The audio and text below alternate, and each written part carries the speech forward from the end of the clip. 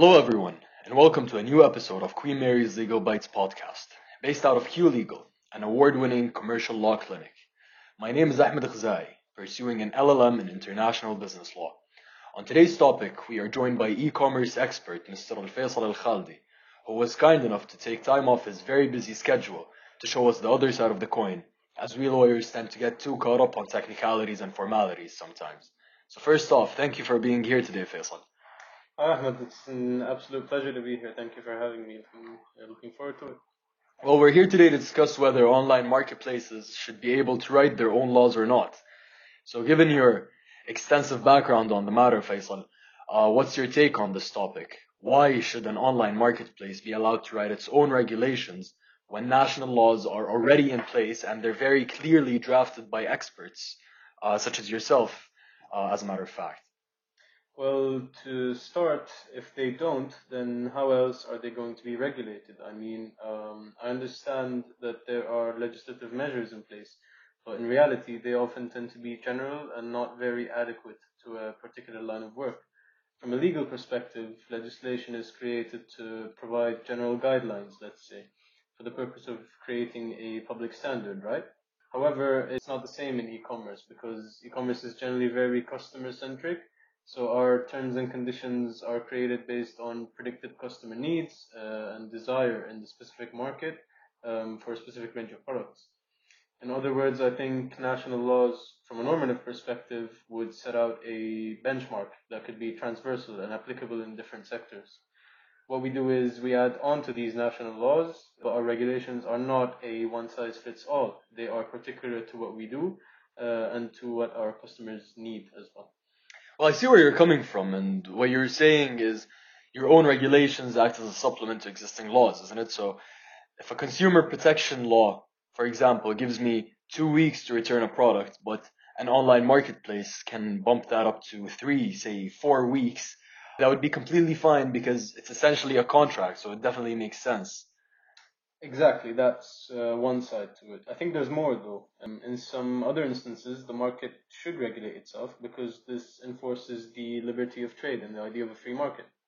Well, I'm glad you mentioned this because if we look at the history of commercial laws around the world, they mostly originate from customs created by experts in the field.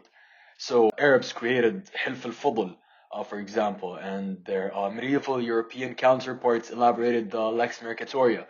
So I can definitely see the logic behind that. And on this note, I'd say that state law is intentionally general. And this is to leave some space for players in a given field to work around it and build on it. Exactly, and this is with regards to domestic operations only. On the other hand, given the nature of our operations, most of our work extends beyond the territorial jurisdictions of national laws. So, for example, let's say a seller is located in France and a buyer is in the UK, and a purchase takes place through our marketplace. Then, let's say a while later, the buyer decides that they're not happy with the product. In this case, the laws of each country are different. French laws give a 7-day return period, whereas English law provides the buyer 14 days to decide to return the item. Which law are we to apply in this case? Let's be honest, what are the chances that the buyer would raise a claim in the UK and then have their judgment enforced in France?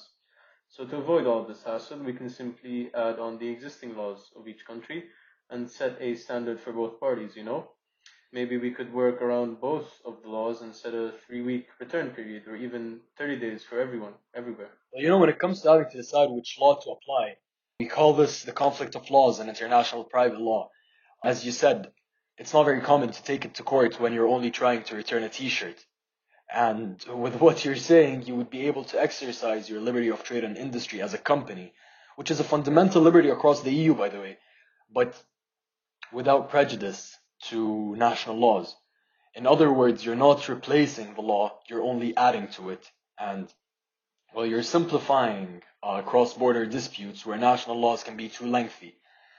I can understand this from a legal perspective as well, given that a purchase is a voluntary act that produces legal effects, such as the transfer of property, for example. In short, it's a contract. And by this, the parties are free to choose whatever they want to legally agree on.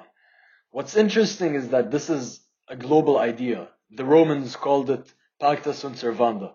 Arabs called it al-aqd shari'at al-muta'aqidin. So if the parties chose to conduct business through your platform, then they would use your quote unquote model laws, let's say, as the governing law. And therefore, their agreement must be honored, given that it is compliant with national laws. But that's a different topic, and I'll get to it later. Exactly. I'll leave the legal jargon to you, though.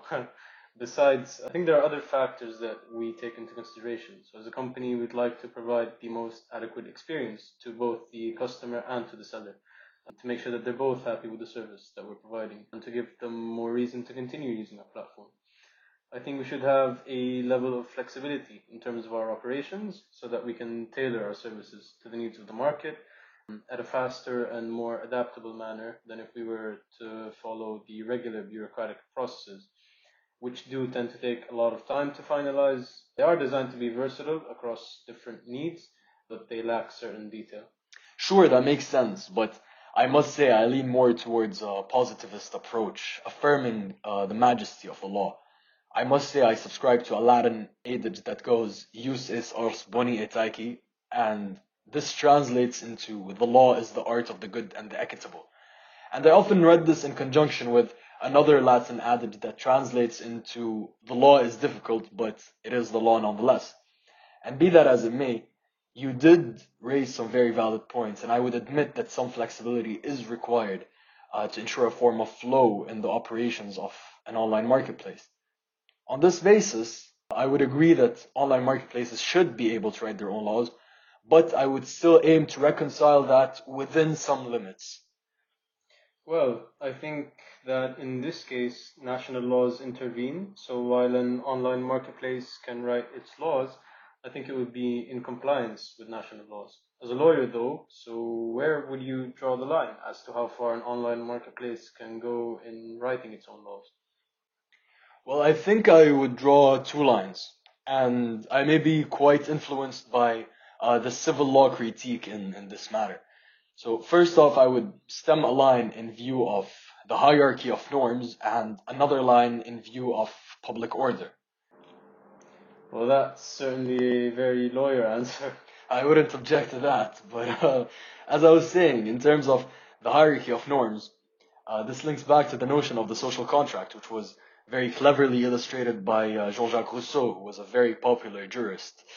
In this notion of the social contract, Rousseau states that in order to live in a collective, one must naturally give up a form of personal prerogatives in favor of that collective, so that it may act on his behalf. And this is how collectives evolved into societies and then onto states. So as you can see today, we delegate powers into our representatives so that they can make the law. We thereby become subjects of the law, and this subjection does not exclude companies or moral persons if we were to use some legal terminology. Having said that, as an online marketplace's liberty in writing its own laws should be capped so that it doesn't go against any legal dispositions, I would think of it as a pyramid, with online marketplaces being at the bottom. Its regulations must be compliant with all superior norms. Does this make sense? I mean, for instance, you cannot make someone agree to only using your platform and refrain from using your competitor's platform, for example. This way, you would be restricting their right to access the market. But on the other hand, I would say it would be completely fine to restrict access onto your own platform should you require intensive verification, let's say. For example, I have a car that I want to sell and I would come to advertise it onto your platform. But you would then tell me that I'm not allowed to place an ad with your competitor, but you would also require me to provide more information than what the law minimally requires me to do when advertising. So in here, I think we have two things. We have eligibility and exclusivity. So we're talking about whether I would be eligible to advertise on your platform and whether your platform should be the only platform I advertise on. Now, given the two, which do you think is legal and which do you think is not?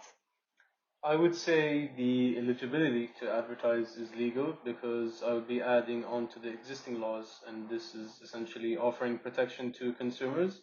And then I would say that exclusivity is illegal because this would limit the platform's right to the market. It sounds like an anti-competitive practice. There you go. And this is because the law says that I have a right to access the market and other platforms would have a right to compete. So that's why an online marketplace can write its own laws insofar as they do not oppose national laws. And this brings me on to public order. So we'd already established that online marketplaces laws are essentially contractual terms.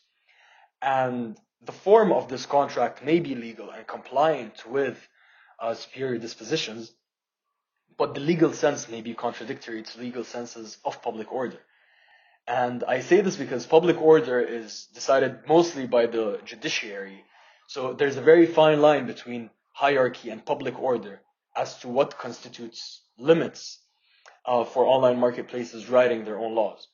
And this element of public order often concerns the process of establishing a contract. So, for example, in some instances, an online marketplace cannot take tacit consent to engage in this contract, let's say. So, as a seller, I would have to share my bank details and I would be interested in knowing the ins and outs of what data will be collected. So, when I sign up onto the platform, it simply wouldn't be enough for me to just click a button confirming my acceptance to their terms and conditions because this constitutes sensitive data and my consent should be expressed and clear. And this exactly is what public order is.